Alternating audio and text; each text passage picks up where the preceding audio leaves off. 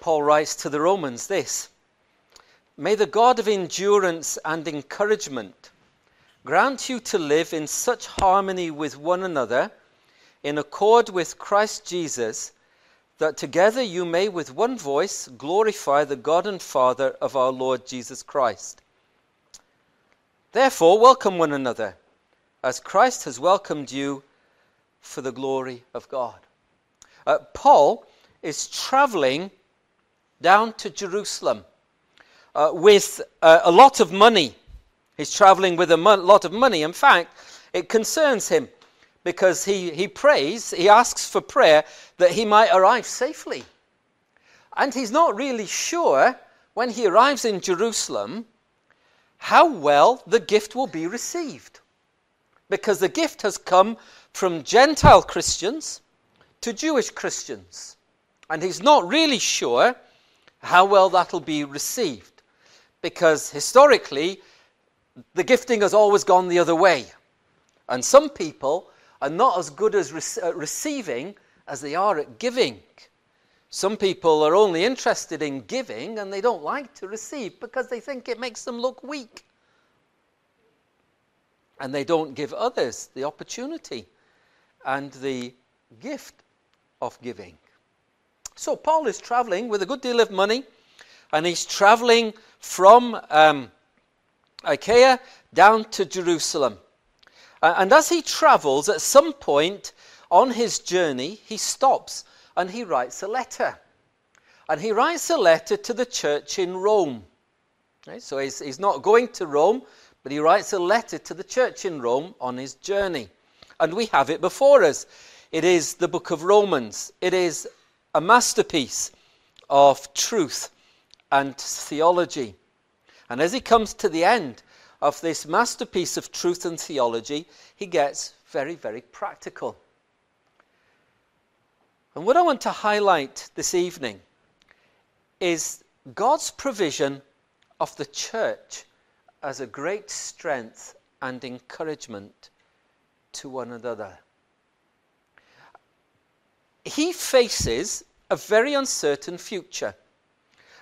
Historically, he faces a very uncertain future. First of all, he's carrying a great financial gift, and if people find out he's carrying a lot of money, he could well be robbed. He's not sure how well he's going to be received in Rome, in Jerusalem. We know that he wasn't well received by many. In fact, he was arrested and imprisoned and then sent to Rome for trial, and their preference would have been execution, which didn't happen first time round, but happened second time round. He faces a very uncertain future. The church faces an uncertain future. The church in Rome faces a very uncertain future. The church in Rome is at the center of the Roman Empire, the center of influence. However, it is also not an easy place to live. There are many challenges there, not least the fact that it's dominated by a Roman pagan religion.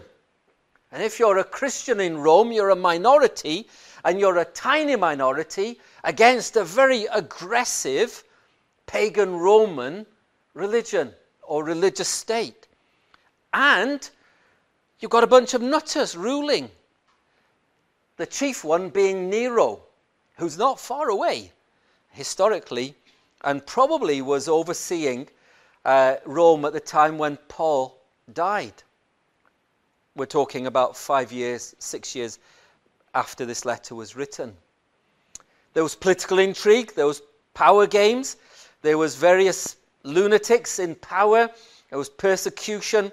In fact, there had been a history of persecution because as you read the book of Acts, when Paul gets to Corinth, he meets a couple who've been kicked out of Rome in a huge purge of Rome. Rome had decided that the Jews were a bunch of trouble causers, and they had thrown them out. You can read of that in Acts chapter 18. Aquila and Priscilla recently came from Italy, that's Rome, because Claudius, the emperor, had commanded all the Jews leave Rome. It's not easy to be a Christian in Rome. It's not easy to go against the flow in Rome.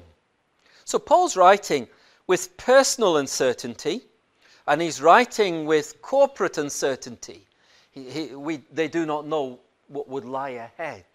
And that, of course, doesn't even begin to include a health system which is non-existent, a financial system that regularly collapsed, dependence on an agricultural system when you had good years and bad years, and you had storms, and you had times of hunger and times of famine, as well as times of great harvests. As Paul writes to the Roman church, and as he comes to an end, he talks about the things that should encourage and build us up. Now, that's our series. That's what we've been thinking about over the last few times we've met. How can we face the uncertain futures of our day? We can say, like Rome, there are great belief systems, they don't call themselves religions, but they are, that dominate our society. Some of them call themselves secularism, but it is a belief system. And then there are other belief systems vying for power, and we know that, and we've seen it on the streets recently.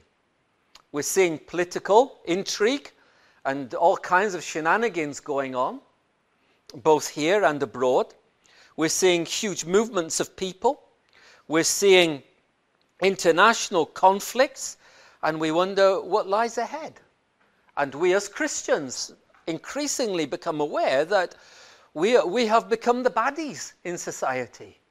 And people now look at the church not as a source of goodness, but as a source of bigotry. And that's what we're kind of living with. And how do we face those futures? That's our theme as we've met together. And we've seen that God is keen and eager to help believers. We saw that. We saw that God loves us. And if God loves us, who can be against us? Well, lots of people. Who can defeat us? Well, no one. Who can take us from the hands of God? No one. Who can remove us from our eternal security? No one. And we've also seen that God has given us his Spirit to help us as we live our lives. But God has also given us each other. He has given us each other. And sometimes we quite rightly concentrate on facing tomorrow with the help of God who wants to do us good, with the help of God who loves us, with the help of the Holy Spirit. And we have a very low opinion of the church. That is a mistake. It is unbiblical. And we need to recognize that that is a mistake and unbiblical. As Paul writes to the Romans, it's all about how the church helps each other. And chapter 15, I'm just sticking with chapter 15. I could have gone bigger, but time would just overwhelm me. And I only have one thing that I want you to walk away with. We are to each other, by God, a great help and strength. Personally, as Christians, as congregations, and here we have two congregations, okay, as congregations, but also as a church bigger, we are of great help to each other. And as a church internationally, we are of great help to each other. And when churches and when Christians from faraway countries say to us in all honesty, we are praying for you in England, in Scotland, in Ireland, in Wales. We're praying for you because that's where the gospel came to our country from. We should be deeply encouraged. We should be deeply encouraged. And seek also to help and strengthen them. That introduction was far too long, especially now it comes to the fact I have 5 points. Now, normally they're 15 minutes each, but we're going to whiz through them. The first one will be a bit longer, and then, because it's the main one, the kind of foundation one, and then we'll work from there. I have 5 instructions that I'm drawing out of this text that will help us to appreciate each other and to strengthen our relationships with each other as we face uncertain days. My first point is very similar. Those who are strong have an obligation, verse 1, to bear with the failings of the weak and not to please ourselves. The first point I want to make when we come to churches, locally and broader and international, we've got to bear with each other. Okay? Or put another way, you have to resist the temptation to reject each other, which may come quite naturally to you. Yeah? So when you come into church, there will be people in church, and quite naturally, you may be tempted, quite naturally, as a reaction, to reject them. You are to resist that. You are to resist it. There are lots of reasons why people find others difficult to get on with. Sometimes it's the accent, sometimes it's a background, sometimes it's their character and their nature. Sometimes it's just some daft things that they've heard and daft things they've said and daft things they've done. We are to resist. We are to bear. We have an obligation. It's an obligation to bear with the failings of the weak, to bear with each other, and not to please ourselves. If you have to bear with someone, it means you have to resist rejecting them. It means the things that offend you about them, their failings and their weakness, and their neediness, their messy lives, their poor decisions, their lack of fortitude, all of those things, you have to live with. And you have to serve them, and help them, and encourage them. Churches should be a refuge for those that society can't cope with. And as such, churches are often full of people who need help. They should be full of people who need help. And if you say, well, I'm not one of those weak people, then you should be helping. You should be strong. And if you are one of those who are feeling weak, then you should expect to be helped. And if help is offered, you should receive it. We are all in some ways weak, in some way or another. And as we get to know each other, which is often hard work and painful, we often realize that we have weaknesses, and often different weaknesses to each other. We all have feet of clay. We all have annoying habits. We all have things that we haven't dealt with that we should have dealt with. We are all sinners, saved by grace. You will never find a church that does not have sinners in it. We're all sinners saved by grace. And we're all learning to continue trusting Jesus Christ for our salvation. And that's the nature of the church. And when you come into a church, you come in amongst sinners who are not yet finished. God is still at work in their lives. And you will have to bear with them. The Christian's obligation is not to please themselves, for Christ did not please himself. It is interesting that he then quotes Jesus. Verse 3, it is written, the reproaches of those who reproached you fell on me. That's interesting, isn't it? What Jesus is saying is, I got filthy with their sin. The reproaches of those who reproached you, O God, the sinners, their reproaches fell on me. We cannot deal with Christians without in some way being touched by and affected by their sin.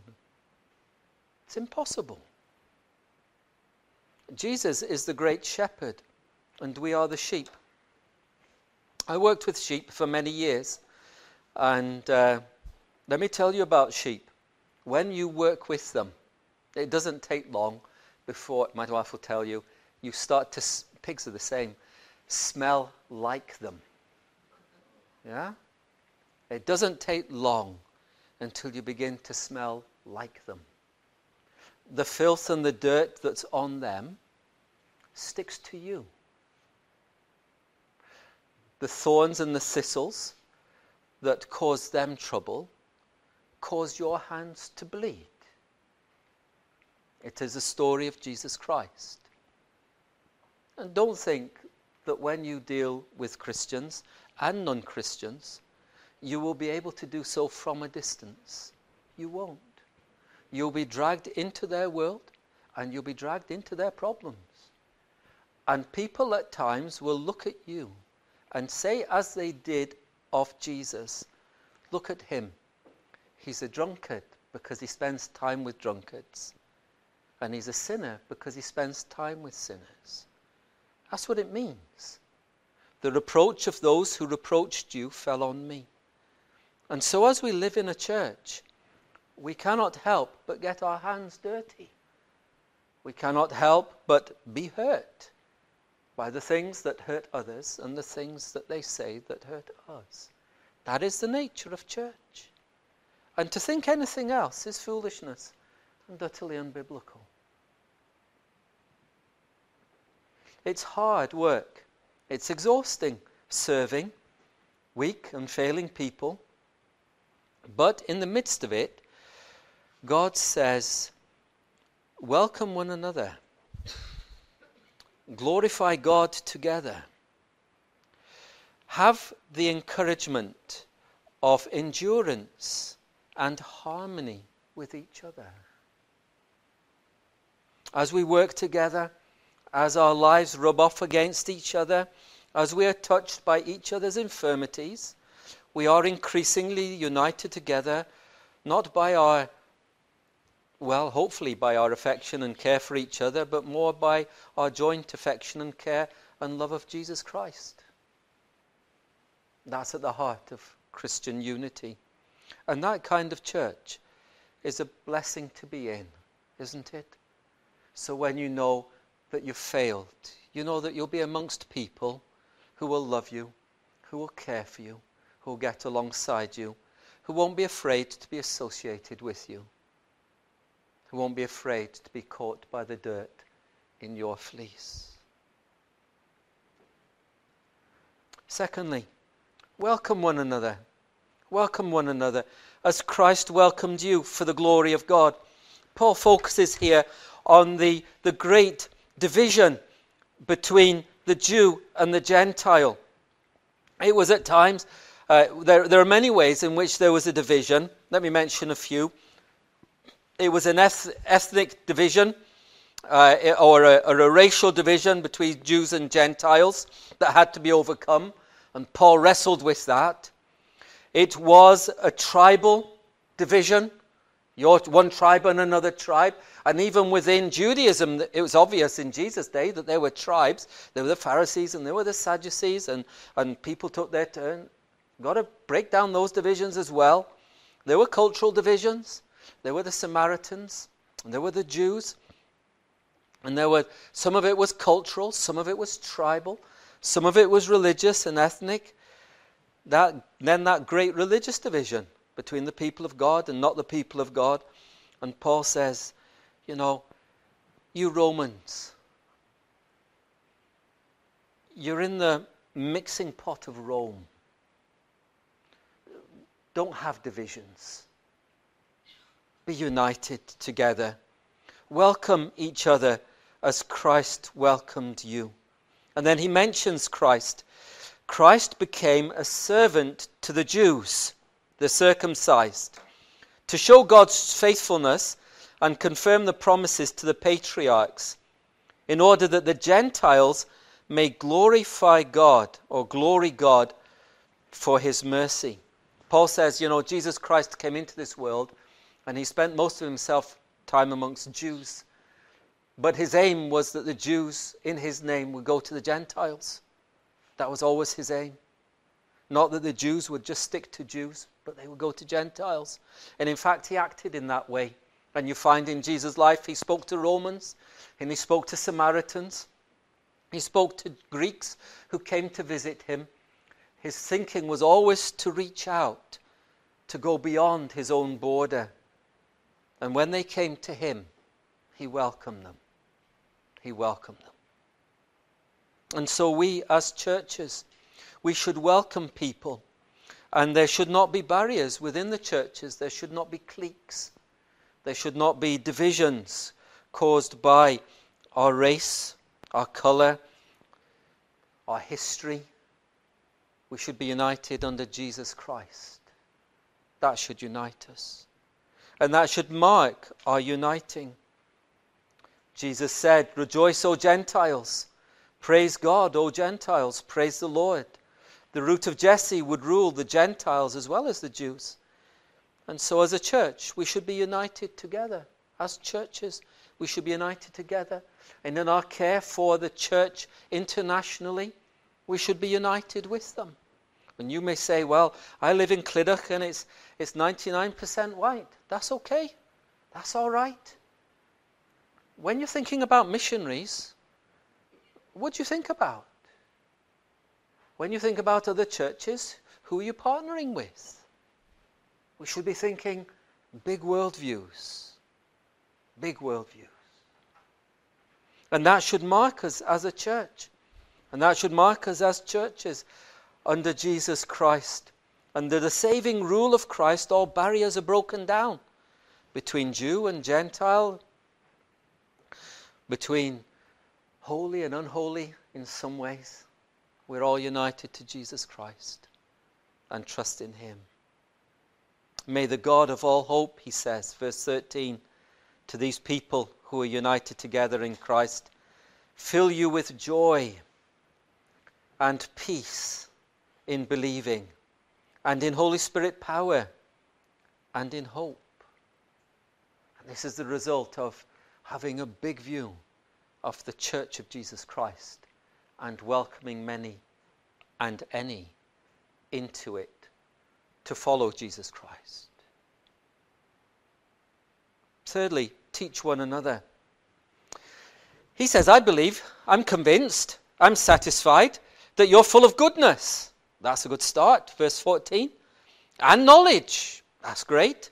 And able to instruct one another. Though on one or 2 points, I've written to you boldly to remind you, because I think you might have gone a little bit astray. Because of the grace given me by God to be a minister, I'm doing this. As I seek to work in the service of the gospel of God. But you are able to teach one another. And Paul is convinced that there is in the church in Rome, there is the resources, or there are the resources to teach and encourage each other. You're full of goodness, so your teaching at this point must be kind and generous and gentle, because there is a kind of teaching that is not by good people and not full of goodness. It's driven by hatred and by meanness and by self-love. Well, Paul says, I don't think that's in you. I think you're full of goodness, and so your teaching will follow that pattern. It may need a bit of correcting at the edges, and I've written to you about that. So we keep reading the Bible, and we keep reading so that we may be clear that we're on the right path and we're teaching accurately. But we should teach each other. And when we come to a church, one of the things that happens in a church is not just that we praise God together, but that we teach each other. Now, how do we teach? Paul mentions it. We teach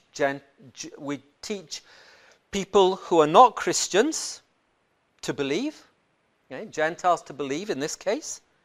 And we teach Christians who do believe to continue believing and become more accurate in their believing and clearer in their thinking. We teach by word, he says, verse 18. We teach by deed, verse 18. There is so much that is learned in a church, isn't there? In the things that are said, and in the things that are done, and in the way things are done. We set the example. so that when people come to join us, by word and action, they learn. What examples are we setting?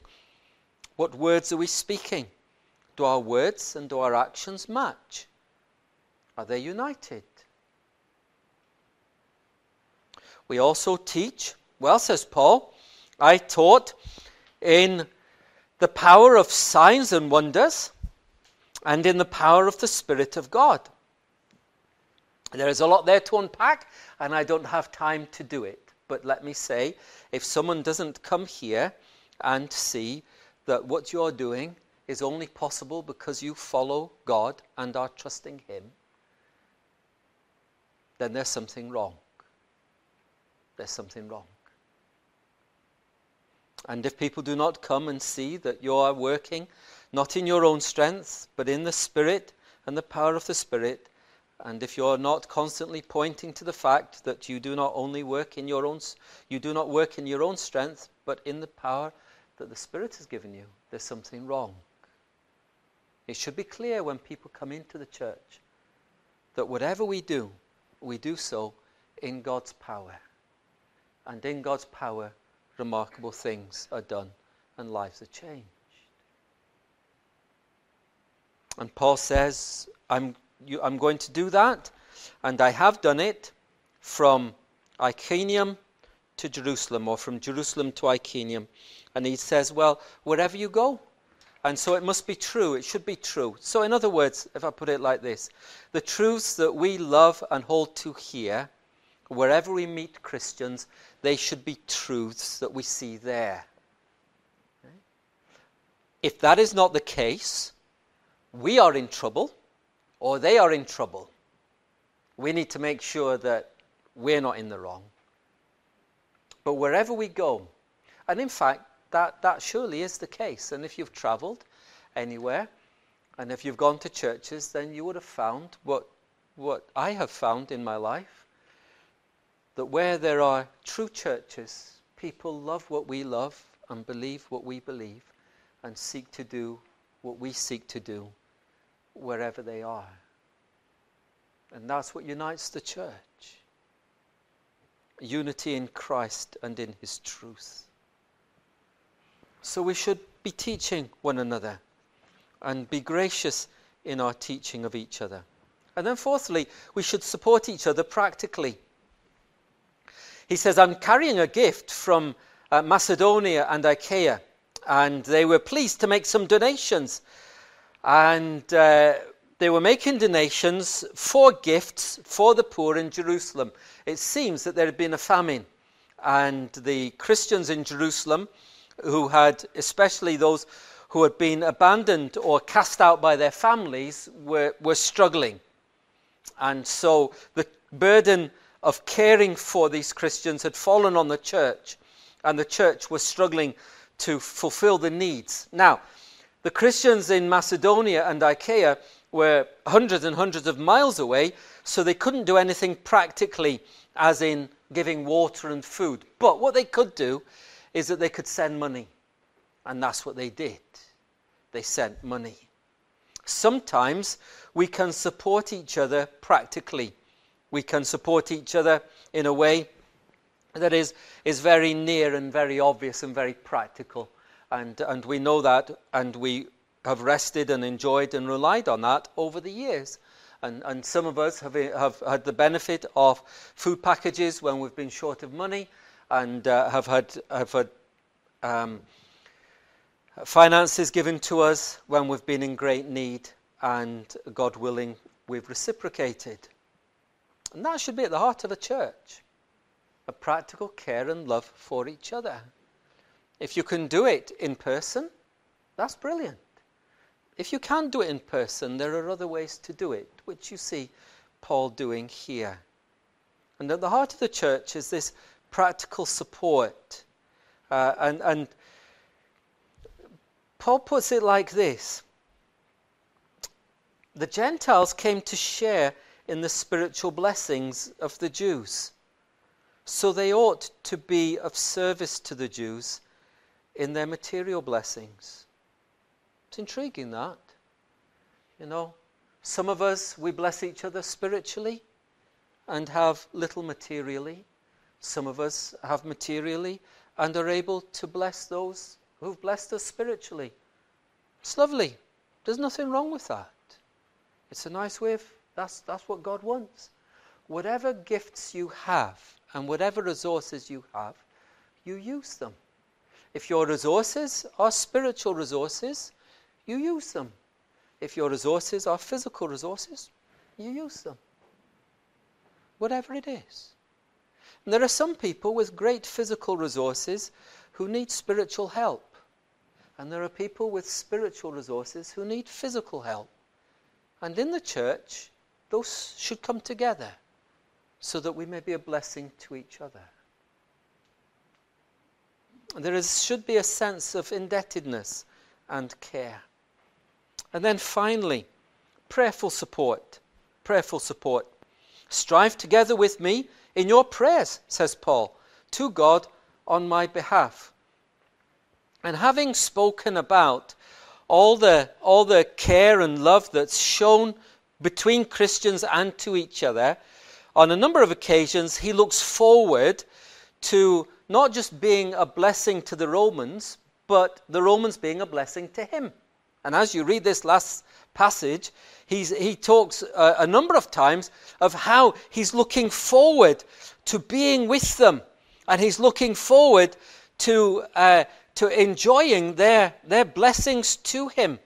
And he says, this is what it should be like. But included in that is prayerful support. That I may be delivered from the unbelievers in Judea. He says, this concerns me. This weighs heavily on my heart. Will you pray for me? Will you pray that I'll be well received when I get to Jerusalem? It concerns me. We say, well, why are you concerned, Paul? Haven't you traveled the world? Haven't you preached the gospel? Haven't you survived stonings? Haven't you survived shipwrecks? Haven't you done all those things? And he goes, yeah, but when I get to Jerusalem, do you know, they're my people. They're my home. And to be rejected by my people, it concerns me. You can pray for me. And to have the gifts that I've encouraged, to have them rejected. And if the church in Macedonia and Achaia heard about it, how hurt they would be. And I'm concerned. I'm concerned about the unity of the church. I'm concerned about my own presence, but I'm also concerned. And then I don't want them to reject the gift because it's me. You can see the levels, can't you? The levels that he would wrestle with. You know, imagine the church in Jerusalem rejecting the gift because of me and my reputation. That'd be a terrible thing. So pray for me. Will you pray? Paul is striving, and he wants the Roman church to join with him in prayer and be united in prayer. See, in a way, he needs them. And he values them. And he asks for help. And he wants them to be a blessing to him, as he wants to be a blessing to them. And he says, I look forward to being with you in person, verse 32, so that I may come to you with joy and be refreshed in your company. Is that lovely? That a church should be a place where people are refreshed and supported and cared for and welcomed and loved and tolerated at times. And that's why it's such great sadness when there are problems in churches, isn't it? Because they are far from what they should be. And that's what breaks our hearts, isn't it? May God protect us from each other as we seek to serve him.